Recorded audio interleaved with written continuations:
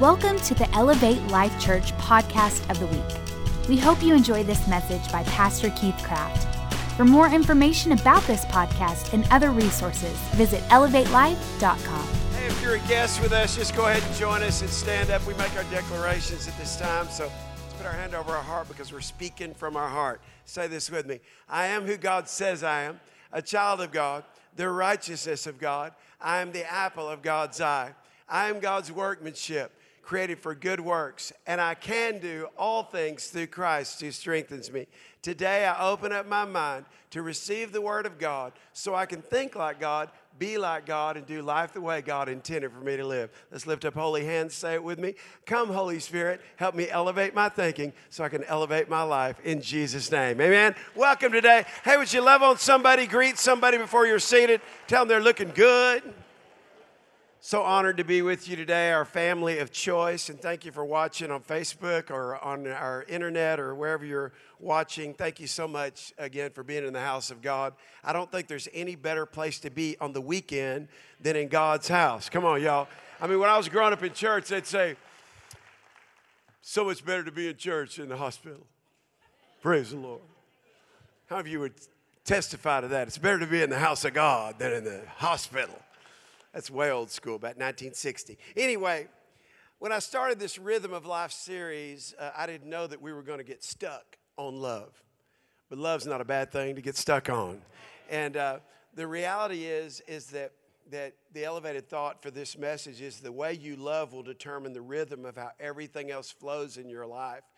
And so what these guys are holding up, by the way, are $1,500 checks for anybody that wants one. No, it's actually notes that'll be worth more than that. But anyway, take some notes and follow along. There's also a poem that I've written called Love All the Way, because that's kind of the theme of this Rhythm of Love, Rhythm of Life series. But, you know, there's a basic need that you have that all of us know that we have this need, but we don't just walk in a conscious awareness of it all the time, and that is the need to love and the need to be loved. And there is this craving on the inside of each one of us that we don't even realize what it stems from, but it's really a God thing. And it's St. Augustine called it a God hole. There's a void on the inside of us that really only love can fill. And it starts with God's love. And when we started talking about this rhythm of love, that was the first thing, and it's in your notes.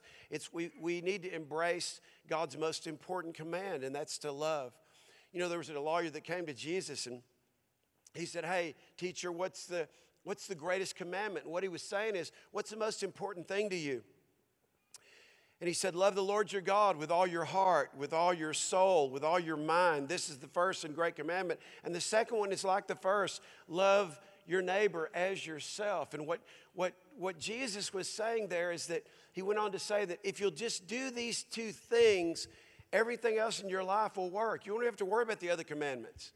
You don't have to worry about thou shalt not steal. You don't have to worry about thou shalt not kill. You don't have to worry about, thou shalt not commit adultery. You don't have to worry about, covetousness. You won't have to worry about, the do nots if you'll just do the do's.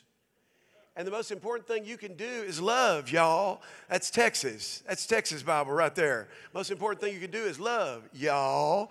And so God wants us to kind of get back to that, to understand that. And I think it's so needed in the world. I think, again, that we need to understand that God, the most important thing to God is that we love Him, and that in loving Him, we can love ourselves, that in loving ourselves, we can love our neighbor. And so, anyway, the second thing in your notes is that the rhythm of love, how it works is we've got to love all the way. It's one thing to get married and say, hey, I love you all the way. I love you to the very end. And half the time that works. It's about a 50-50. Because here's what we don't do. We don't stand at the altar and say, listen, I'm doing this and I'm standing here because, it's really conditional for me. But I'm standing here and here's the vows we make. I'm gonna love you, and then today we write our own vows, but then there's still some of the same old, and the same old is for rich or poor, sickness and in health. In other words, I'm with you no matter what, and until death do us part. And yet so oftentimes we stand and we make these kind of commitments and we make this kind of covenant, and we don't realize that to be able to love, we've got to, like, there's so much in this, because God says, I want you to learn to love me. And if you'll learn to love me with all of your heart, then you'll learn to love yourself, all of you. The good, the bad, and the ugly parts of you. Just like I love you. There's no, Josh already said it, there's no height, no depth. No, this is the word of God. There's no angels, no principalities, nothing under the earth or over the earth. Nothing past, present, or future that can separate you from the love of God. He said, I want you to love God like that. Love God all the way. But it's because you need to love yourself so you can love other people. And that you can learn to love all the way. And I think about when I was just really going through this and mining my own soul and drawing close to God, I believe the Lord just showed me what loving all the way means. And it's in your notes there, but the first thing we talked about was to love deeply. 1 Peter 4:8 says, above all, everybody say above all. Above all, love each other deeply, because love covers a multitude of sins. And you know, there's an old church song, how deep is your love? I mean, how deep is your love? How deeply do you love? I just want to ask that question. You see, nobody can determine that except you. And there's this basic need that you have, like I said, that's more important than food. Like you don't like eat a meal and you go, oh man, you know that. Like if you don't like a meal, you can say, well, I won't eat that. Or if you don't like a particular type of food, you say, I don't. You need food for sustenance, but really, love is something that you crave on the inside. And too oftentimes we don't know the mystery. We can't figure it out because we're born into these families, and no matter how great your family was, there's always some kind of love deficit. You know, because love has to be very intentional for people. In fact, I've always said this: to be a great lover, you have to be a great forgiver. You have to be a great apologizer. But then this third thing, you have to, if you're going to be a great lover, you have to seek to love people the way they need to be loved. And that means that you have to be willing to get to know people through your filter and through your lens. And so if you're going to be a great lover, it's going to be because you seek to love people based on what says, I love you to them. And that's what makes a marriage great. And that's what makes a friendship great. But yet loving deeply is something that very early we're looking for. We're looking to be loved. And so, you know, I don't know how young it started with you. I can't tell you when it started for me, but I know about the 7th grade, it was already happening. 7th grade, the radar was already going. It's like, hey, she's pretty. Hey, I'm going to be my girlfriend. You know, I want that girl for my girlfriend. You know, I can remember the first girl I kissed. She might be here. Her name's Pam. I don't know if you can remember the first boy or the first girl you kissed, but I remember Pam. I go, so that's what a kiss is. Pam took me to school. I promise you that. But anyway, but it was about the 7th grade, you know. It's like, whoa, that's what kissing is like, you know. And yet it starts at different times for different people. But you know, we get into high school and we, you know, the boyfriend-girlfriend thing, we think, you know, it's like, what is it that we're looking for? Are we really looking for a girl? Are we really looking for a boy? Are we really looking for a husband? Are we really looking for a wife? No, we're really looking for love. There's an old church song, looking for love in all the wrong places, looking for love in too many faces. I mean, you know, we're looking for love. And watch this. I want you to really get this, because how deep is your love? How deep is your love? So it starts very early for us. And you know, the disconnect sometimes we feel with our parents, even growing up, is a love disconnect. It's not like, oh, we're just different. My dad wears wingtips, I don't. My dad wears Bermuda shorts, I don't. This is all true stuff. My dad wears black socks with tennis shoes, I don't. I mean, it's not like these disconnects. My parents speak a language that I don't.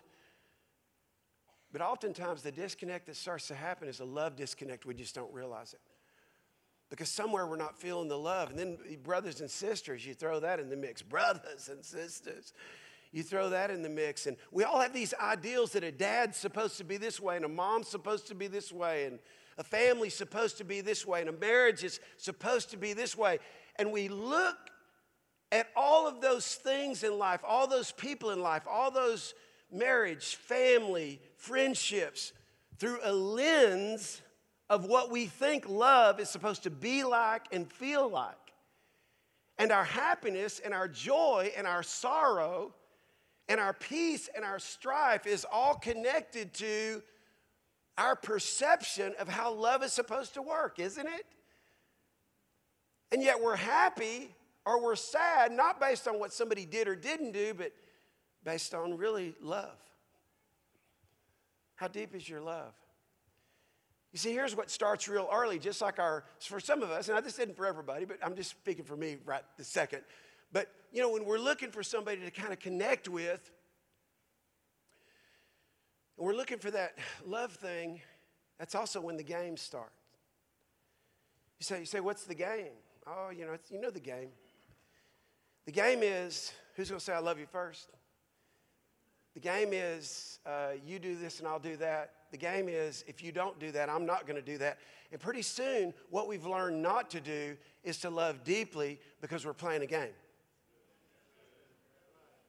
And we don't even realize it. And so we enter into marriage playing a game because when we were dating, we played games. And so we're not loving deeply. Watch this, because if you don't do this, I'm not going to do this. And pretty soon, I'm withholding love. And just like you have a fingerprint that nobody else has to leave an imprint that nobody else can leave, in that fingerprint, that unique fingerprint that nobody in history has ever had, nobody in the future will ever have, is this God-given capacity, this drop of God's glory, this 1% factor that I talk about in my book here, Divine Fingerprint. There's this ability that you have maybe that nobody else has on the earth, and that is to love like you do. And so I'm supposed to leave an imprint on people's life. Who comes into my sphere, who I choose to love. This imprint of me loving very uniquely based on my relationship with God and my ability to love myself and to develop this love quotient, if you will, this capacity to love. But it gets broken and it gets messed up and it gets mixed up in unrealistic expectations. And this is how it's supposed to be. It gets mixed up in disappointments and it gets mixed up in disillusionments. And pretty soon we're going through life and we don't even realize that our biggest gap is a love gap. But we're not able to identify that. So let me tell you how to love deeply. Anybody interested today? Let me tell you how to love deeply. To do what Jesus said. Here's the pattern. Love God with all your heart and all your soul. Don't love God a little bit. Don't love God when you need God. Love God with all your heart. In other words, when you don't feel love God with all your heart. But now watch this, because if you'll love God with all your heart, you have a chance to love yourself with all your heart. And to accept yourself and not to go through life insecure and immature. You know why people are insecure? You know why people are fearful? Because they haven't felt. I'm insecure because I haven't felt what I feel like I need to feel. In fact, let me just say it this way. We're insecure because of a love gap. So we hold back. We shrink back. And it keeps us from being fully alive and fully awake and fully embraced in a relationship because we're insecure, because we're not feeling the love. And yet here's the key to loving deeply. What's the most important thing? Love the Lord your God with all of your heart and all of your soul and all of your strength. But I left my heart in San Francisco. No, get your heart back from San Francisco. I left my heart with her. And I also left a piece of my heart with her. And I left a piece of my heart when I got hurt in my last job. And love the Lord your God with all your heart and all your soul and all your strength. And get your heart back. I've been saying that for weeks now, but get your heart back. And if you get your heart back, you'll get your ability to all the way. That's not true. You'll get your ability to love God all the way if you'll get your heart back. And the devil's goal is to get you scattered out everywhere, broken with brokenness because of what they did, they said they didn't do, that they said they weren't going to do, and they didn't keep their commitment. All of a sudden, I'm going through life and I'm broken. How do I love deeply? How do I love deeply?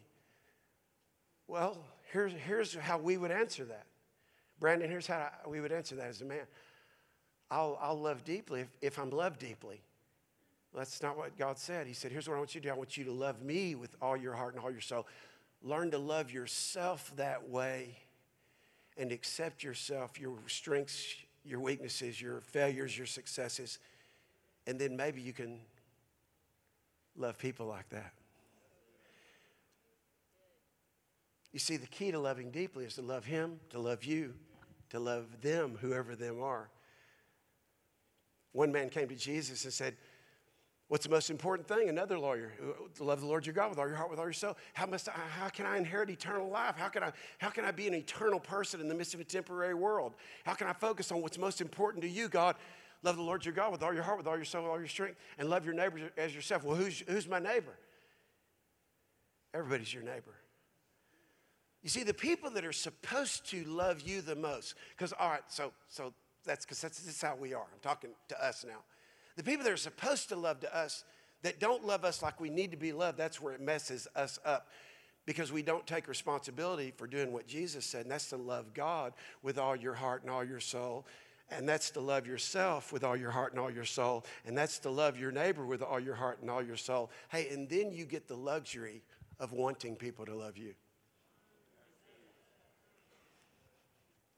But what messes us up is we got it all out of order. Because I'm looking for you to love me like I need to be loved, and I'm sad that you don't, and I'm disillusioned that you don't, and I'm disappointed that you don't. I have these unmet, unrealistic expectations, and I deserve better than this, and I deserve to be loved. I don't know where that comes from. I deserve it. No, you're empowered to love, and you get the privilege of being loved back according to how you love. Love deeply. If you're going to love all the way, you got to love deeply. But then also love extravagantly. I hope you hear the Holy Spirit. I ask you right now, in spite of myself, but God, use me anyway. In spite of myself, God, just come into this place. Holy Spirit, come into this place. Let people hear your truth. Let them feel your love. Look, God, even if they felt it already today, let your love just come in these few minutes that we have, and let it shift us and change us and make us better lovers. Loving all the way is to love deeply. It's to love extravagantly. 1 Corinthians 13 says, we do not see things clearly. How many of y'all like me, you don't have it all clear right now? I mean, I don't have the future. I don't have my finances. I just don't. There's a lot of things I don't have figured out right now. In fact, I'm reminded of the movie Cole, Drive Through the...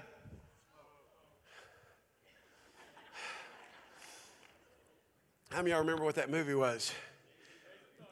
Some of y'all quote that, but you can't quote the word. I mean, it's like that's who was in that movie? Tom Cruise. Tom Cruise said, and anyway. So it's like, I'm just joking about that. That wasn't very loving for me to say that, but that wasn't a setup. But listen, sometimes we know movies better than the word. We know songs better than the word. And God says faith comes by hearing your favorite song and singing that favorite song. No, faith comes by watching your favorite movie on Netflix. No, faith comes by hearing, and hearing by the, come on, say it, Word of God. We need the Word of God in us so we can know the lover of our soul. So we don't see it all clearly yet. We're squinting in a fog. We're peering through a mist, but it won't be long before the weather clears and the sun shines bright, and we'll see it all then. We'll see it clearly as God sees us. God, help us to see ourselves the way you see us. By the way, God loves you. I say God loves you. No matter what, God loves you today. If he knows the number of hairs on our head, and some of you are sitting here today and your hair's gone, and he still has every follicle numbered. If he wanted to go, bam, make you grow hair again, he could do it. He did it with me, with a doctor's help. Pulled it back here, and I got the back follicles and the front follicles going. Praise the Lord. We'll see it all then, see it clearly as God sees us, knowing him directly just as he knows us. How many of you want to know God more? But for right now, until that completeness, we have three things to do that will lead us. What's going to lead me? My faith, my trust in God, steadily in God, my hope, unswerving hope, and my loving extravagantly. We've got to learn to love extravagantly. Then I want to get very quickly today to this, and just for the last few minutes, I want to talk to you about how do you love all the way? Take a look at your notes. You love unfailingly. You love unfailingly. Unfailing means always able to supply more. Inexhaustible. Your love can't be exhausted. It's never ceasing. It's incapable of failing. David said this in Psalm 63. Your unfailing love is better than life itself. I will praise you. Your unfailing love. In other words, this is how awesome God is. And today I just want to remind you of this, that if God loves us unfailingly, if there's always more in the tank, then God says, if my love is inexhaustible for you, don't be exhausted by what you're going through right now. Just let my love fill in the gaps.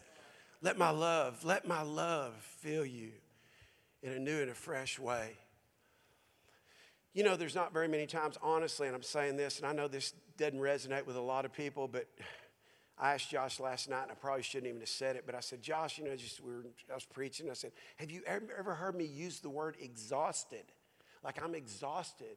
And he said, no, sir. And then shortly thereafter, he said, but I've used that word many times. You know, I've guarded myself, and I want to just tell you this. I guard myself with what comes out of my mouth. Because belief comes by hearing, and hearing by the word of God. And you got to say, listen now, what you hear so you can see what you say. And if I say I'm exhausted, I'm worn out, I'm overwhelmed, I'm speaking exhaust and overwhelmedness to my future.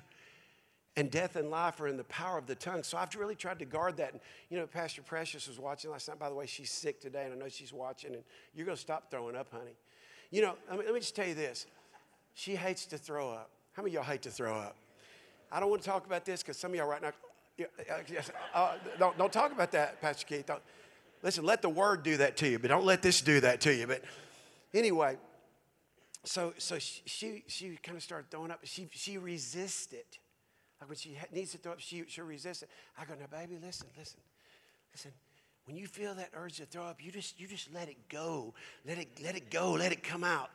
I said, do what you got to do. Get it outside. She goes, but I don't want to throw up. See, watch this. We resist the things that need to come out of us. And we don't resist what should never come out of us. So anyway, she's throwing up a lot better. I know it's going better. That means it's going to be over soon. Now little Whitney's throwing up. Layla Shelley's throwing up. But I'm not throwing up. Anyway, listen. The only thing God wants to be inexhaustible in you is your unfailing love. I remember when Josh was growing up, he was just, it was amazing how he was in so many ways. But one of the ways was he would never stay in his bed. And so I don't know when it happened. He was about 2, and he started crawling out of his bed. Every time we put him in his bed, and finally I told Sheila one day, Pastor Sheila, I said, I know why he's crawling out of his bed. It looks like a prison. It's like, why do they make baby pens that look like a prison? It's like a bar. I wouldn't want to be in there either. So anyway, but there was a little time in his little life where every time we'd put him down, he would crawl out of his bed and come stand at our door and just stand there and look at us. I could feel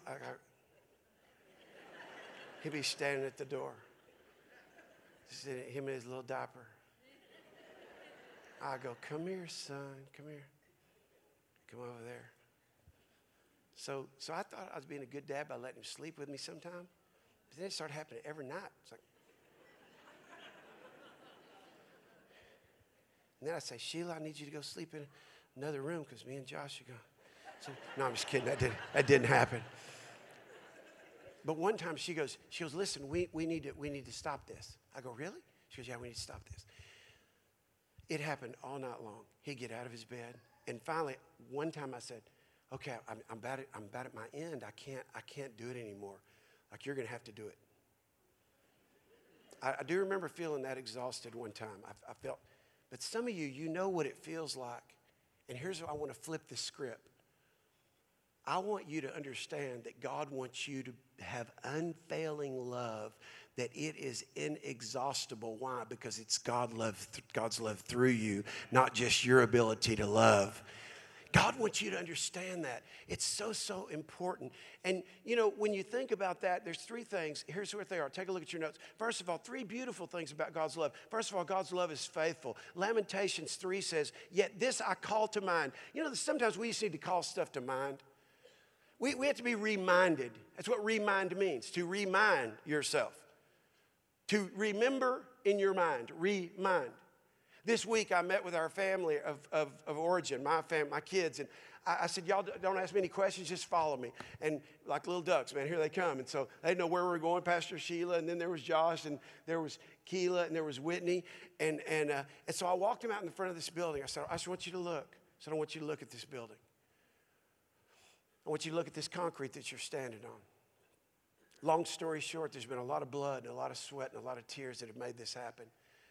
And to my kids, I said, when your mom and I, when God put this in our heart to build him a house in Frisco, there was no houses over here. There was no school there. There was no houses over there. In fact, there was nothing. This was a field. There was a Kroger at the corner. There wasn't 3 banks. There wasn't a donut place where you can buy donuts and, all kind of stuff. But God gave us a dream. He put it in our heart. And I told my kids, I never want you to forget. When you come to work, don't just come to work and forget. When you drive on this parking lot, no, this is the house of God that God has used us and a whole lot of other people to establish in the earth. It's a cathedral for the glory of God. I said, okay, we can go in now. And what's my point? I never want you to forget that. You see, it's so easy for us to not realize the faithfulness of God. We've got to call it to mind. Therefore, I have this hope because of the Lord's great love. We are not consumed, for his compassions never fail. Somebody put an amen on that. They're new every morning. Great is your faithfulness. I say to myself, the Lord is my portion. The Lord is my portion. Therefore, I will wait for him. A few weeks ago, I just had a moment, and I captured it. I want you to take a look at it. I put it on Instagram. I had one of the greatest privileges in my life tonight. Papa Gorilla and precious Sheila Craft got to kneel down by our precious Layla Shayla and sing and pray over her as we put her to bed. What made it even more special is that this is the same bed that her mommy, Whitney Craft Jones, slept in when she was her age. What made it special was I knelt down by the same bed with the same wife, hallelujah, spoke the same prophetic blessing that I spoke over her mama when she was her age. This is my heaven on earth. And then the scripture that came to me was this. Understand, put this under your standing, therefore that the Lord your God is indeed God. Somebody put an amen on that.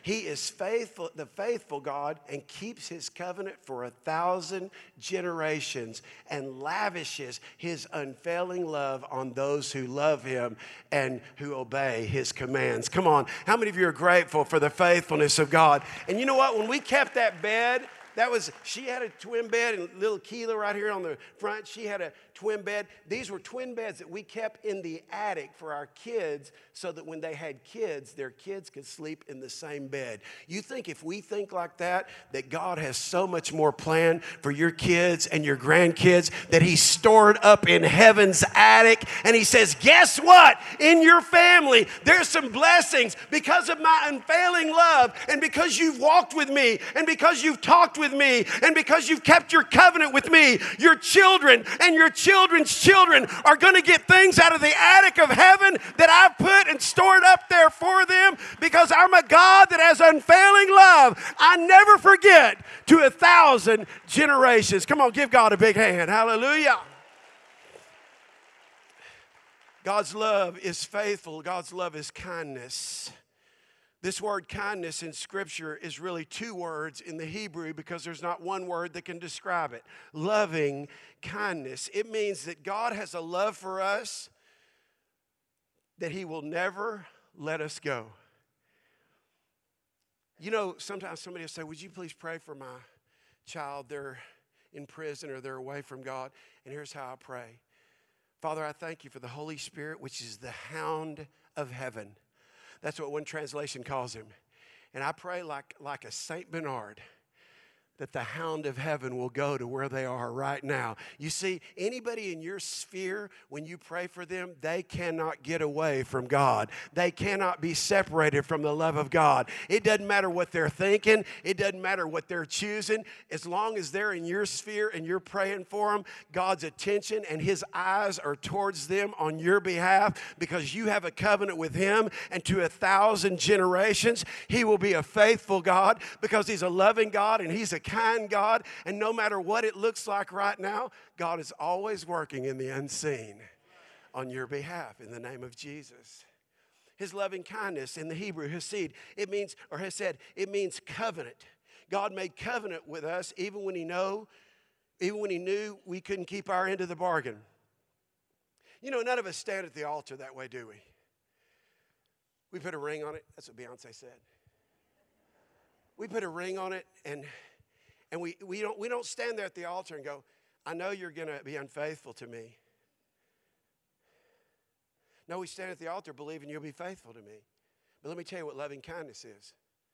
I'm standing at the altar, and we need to change some of our marriage vows. Because if I'm going to stand at this altar, it doesn't matter what you say. It doesn't matter what you do. I'm faithful because God is faithful, and I'm going to be the anvil that you can beat your life out on even when your life isn't working. And as I put this ring on it, it is not a 50-50 thing. You see, in Scripture, you'll never find a ring. You know what this ring represents? Some people don't know this. It represents hesed. It represents covenant. It represents, another translation, scar. Maybe we need to throw our wedding rings away, cut each other, put blood together, and go, that's what it means. Because here's where most scars are. It's the scars that are caused by this. Because we don't realize this is in place of a scar that we cut covenant together to stand together. Watch this.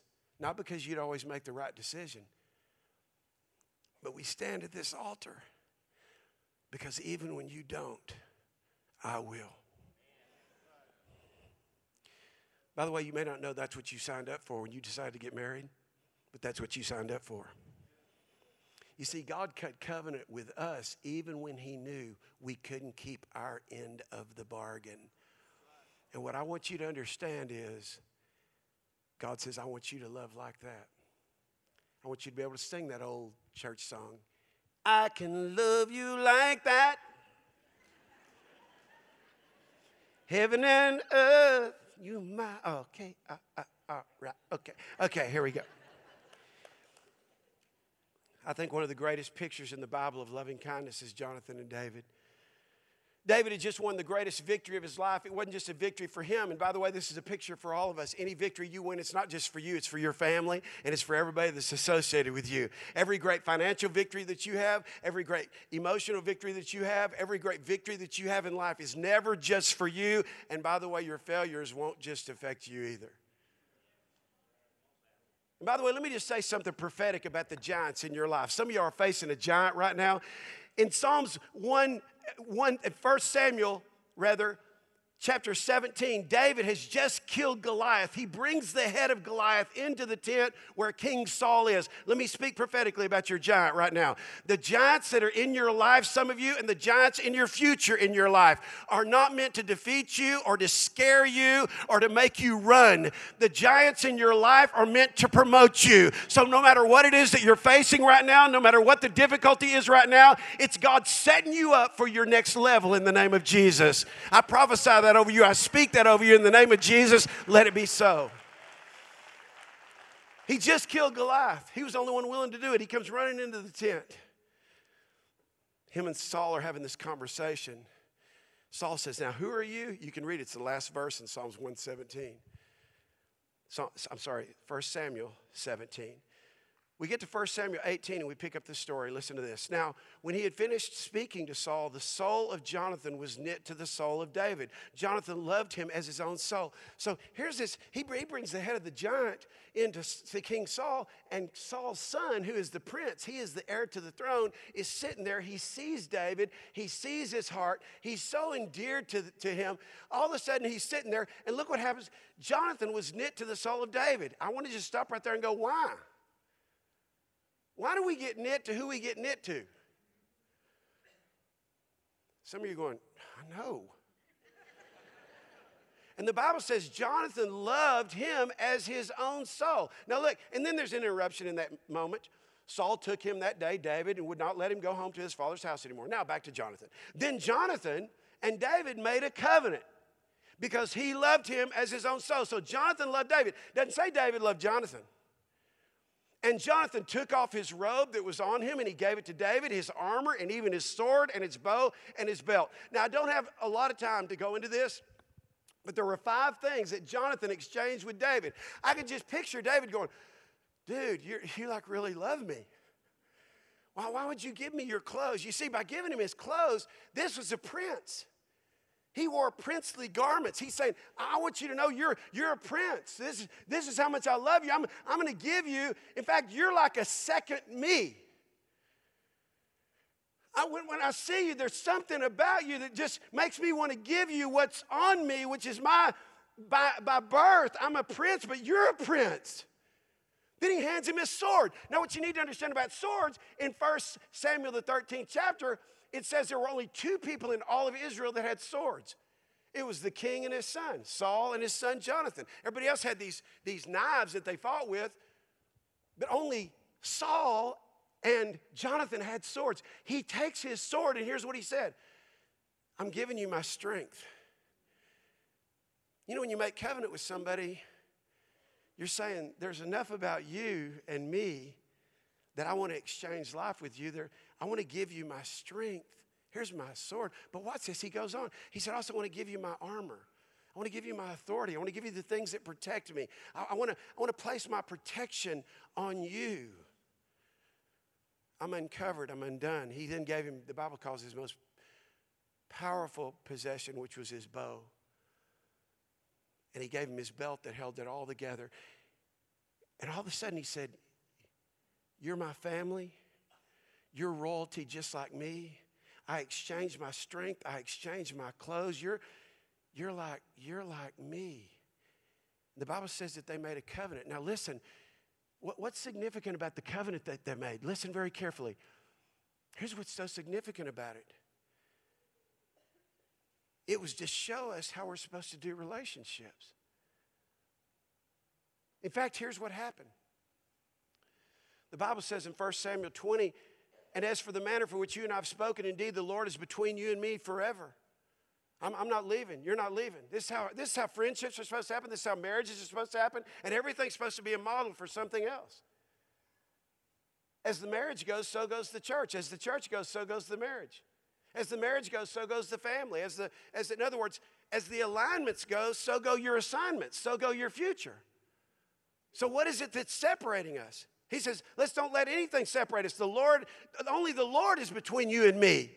Not your sin, not what you did or didn't do. Only the Lord is between you and me. That's the covenant. And we need the power of God to be able to do this thing. Now listen, he goes on to say this in in 1 Samuel 20, verse 42. Then Jonathan and David said, go in peace, since we have both sworn in the name of the Lord, saying, may the Lord be between you and me. Let's let nothing else come between us or between our descendants or our descendants forever. And they departed. I want to show you something here. Unfailing love, here's what it looks like. It's faithful. God's love is faithful. It's loving kindness. It's covenantal. Let's don't let anything separate us, but watch this. It's never failing. God's love never fails. And God's love never fails to do 2 things. To forget our sins and to remember his covenant. I want you to get that. God's love never fails to forgive our sins. Can I just tell you that whether you've asked God to forgive you of your sins or not, your sins were forgiven over 2,000 years ago when Jesus made a covenant with us and with God, and he gave his life for you.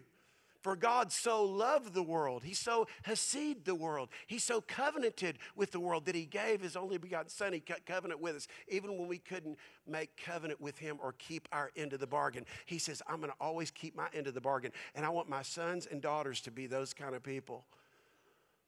And to know that when you didn't keep your bargain, my blood will cover your sin. Love covers a multitude of sin. So above all, deeply love. Why? Because there's going to be some things that go deep. Don't let anything, listen to the Spirit of the Lord now. Don't let anything in your relationship go deeper than the love of God.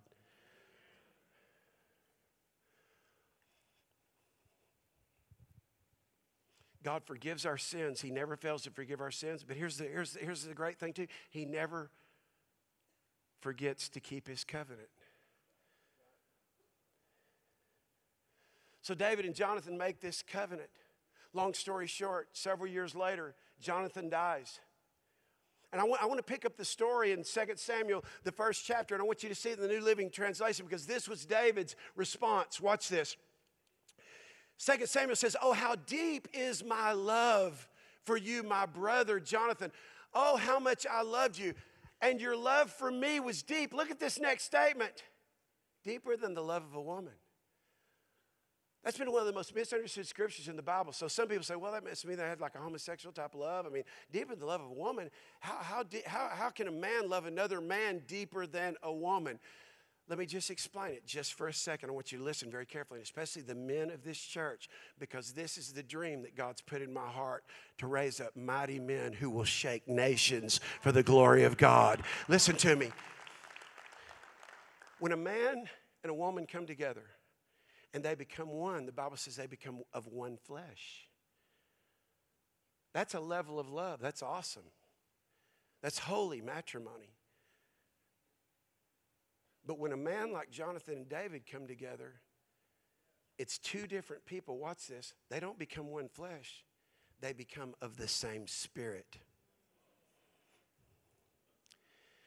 I've said this for 17 years, and I want to say it again. The person that you're sitting next to, that's either your life partner or that you're married to or that you're in a long-term relationship with, you're not with them because of their personality. Oh, you might have liked their personality. It might have been funny. You know, every woman likes a funny man. Men, remember that if you're looking for a woman. But money is real close to there too. So anyway, so be funny with money.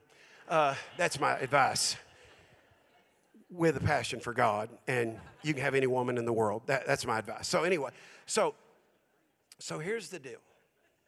And all the women said, okay, yeah, all of y'all need to say amen on that because that's the truth. No woman wants to marry a dud. I was with Josh and Courtney last night, and we were eating a hamburger, and Josh is being himself. And Josh, I'm just telling you, Josh is hilarious. So Josh he's just saying stuff. He's just being himself. And I could see Courtney over there going, little Charlie inside her was going, what in the world's going on? She's having a baby in about 2 weeks. But because Josh, she laughs at Josh. Josh just makes her laugh. And I guarantee you that's one of the main reasons she married him. It's true, son. Take that to the bank. Always keep her laughing, and you'll keep her loving. Okay, so anyway. I want you to really hear this. Men of this church, listen to me. We have a chance. And what we have a chance is to have the same type of spirit that transcends even a love between a woman and a man. This is not taught very many places because it's not understood. And God meant for men to be great lovers. He meant for men to be able to go deep. And yet that's one of the biggest struggles that men have with intimacy, even with other men. Most men don't have a best friend. Why? Because the enemy of their soul has robbed their ability, watch this, to not only to be the kind of spirit that connects with another spirit of a man, but where two people become of the same spirit. And this is the strength of friendship. This is the strength of covenant. And so David said when his friend who had made covenant with him, put it up there one more time, he said, oh, how I weep for you because, watch this, your love for me was deep. Even more than that of a woman. When we talk about a love that never fails, it's a covenant type of love that never stops, no matter what. And what's so amazing is after Jonathan died, 17 years passed, and we pick up the story in 2 Samuel 9, and David was one day, remember we talked about Lamentations, I need to keep this thing in mind, that God's love never ends. Great is God's faithfulness, but we need to keep that in the forefront of our mind. All of a sudden, after 17 years, David is just talking, he's in his palace, he's now king, and he says, is there anybody in Saul's house that I can show loving kindness to? And they said, well, there is one. I mean, there's one left, and it's Jonathan's son, Mephibosheth. You see, the story of Mephibosheth is, long story short, when Saul fell on his own sword and then Jonathan was killed in battle, they were trying to get Mephibosheth out of there and escape. Why? Because all the king's heirs would be destroyed, not only by the conquering kings, but also by the king that would come in, so that there would be no heirs to the throne. So here's Mephibosheth. He was carried by a nurse, and he was dropped, and he became lame. They went to a place called Lodabar, which means a place of nothingness, and he was living a life of nothingness. He was crippled. He was lame. He had no future. He was in poverty. He was scared for his life, and all of a sudden one day the king summons him. And he comes before the king and literally lays out before him, and he said, why would you consider me a dead dog? Why would you want me to come into this place? And David spoke in 2 Samuel 9 and verse 7. He said, don't be afraid. I intend to show you Hesed, because I made a promise to your father. And you know what I want you to know, Mephibosheth? Everything that your grandfather had, every piece of land that he owned, every palace that he had, this day it's being restored to you because of my covenant with your father, Jonathan. He said, you'll always have a place at my table, and watch this, and in Jerusalem you will always be. Jerusalem means you will always be in peace and prosperity. Can I tell you, that's what Jesus did for us. When he cut covenant with us, life has caused us to be lame. Life has caused us sometimes to feel like nothing. And he says, you know what? I remember my covenant to 1,000 generations. And today is the day of salvation. Today is the day where heaven is opening up. My love is being poured out. And I'm going to restore to you everything that you didn't even know you had coming to you because of my love for you. That's the kind of God that I am. There's more than you could ever ask or even dream of. You know you didn't do anything to deserve it. That's why it's all about my love for you. Just stay standing. Let me pray for you. Holy Spirit, come now. Let every person here feel your love. God, let them know it's not by their own merit, but God, because you so loved us, you gave your son, Jesus Christ. And you said, now, here's what I want you to do. I don't want you to become one flesh. That's for a man and a woman. I want you to become of the same spirit. The spirit of royalty. The spirit of love. The spirit of peace. The spirit of prosperity. I want you to flow as my family in the earth. No, not your last name. Not just flowing in your ethnicity. Not just flowing in your political party, but I want you to flow in my spirit in the earth. For the same spirit that raised Jesus Christ from the dead dwells in you. Just every head's bowed and every eye's closed. Just for a second. If you're here and you say, Keith, I know for sure that my life is not where I need to be with God. Can I tell you, like Mephibosheth, you can be in a place where you feel like, man, I don't know what kind of future I have. I don't even know what God has for me. But I'm telling you, what God is doing today is He's calling you to Jerusalem. He's calling you to His table. He's saying, I want you to come. And as you come to the altar, as you come to my table, I'm going to restore everything to you that you didn't even know that I had in store for you. Because ultimately, you're not your father and your mother's son or daughter. You're my son. You're my daughter. So why don't you come to my table? Why don't you come to the altar? Why don't you come and just say, you know what, God, I want everything that you have for me. So I don't want anything that would separate me from you. Jonathan and David looked at each other and they said, let's only have between us God and the love of God. Let's let nothing separate us. So today, here's what Jesus Christ Himself is saying to each one of you. Don't have anything between us. I want you to come to the altar. I want you to come to my table. And I want you to know that you're going to find peace, and you're going to find prosperity, and you're going to find all the good things that I have for you, according to Deuteronomy 28. And I'm going to open my treasure over your life like never before because of my unfailing love. Thanks for listening to this week's podcast. Make sure to get your copy of Pastor Keith Craft's book, Your Divine Fingerprint, and visit ElevateLife.com for other exciting new content from Elevate Life Church.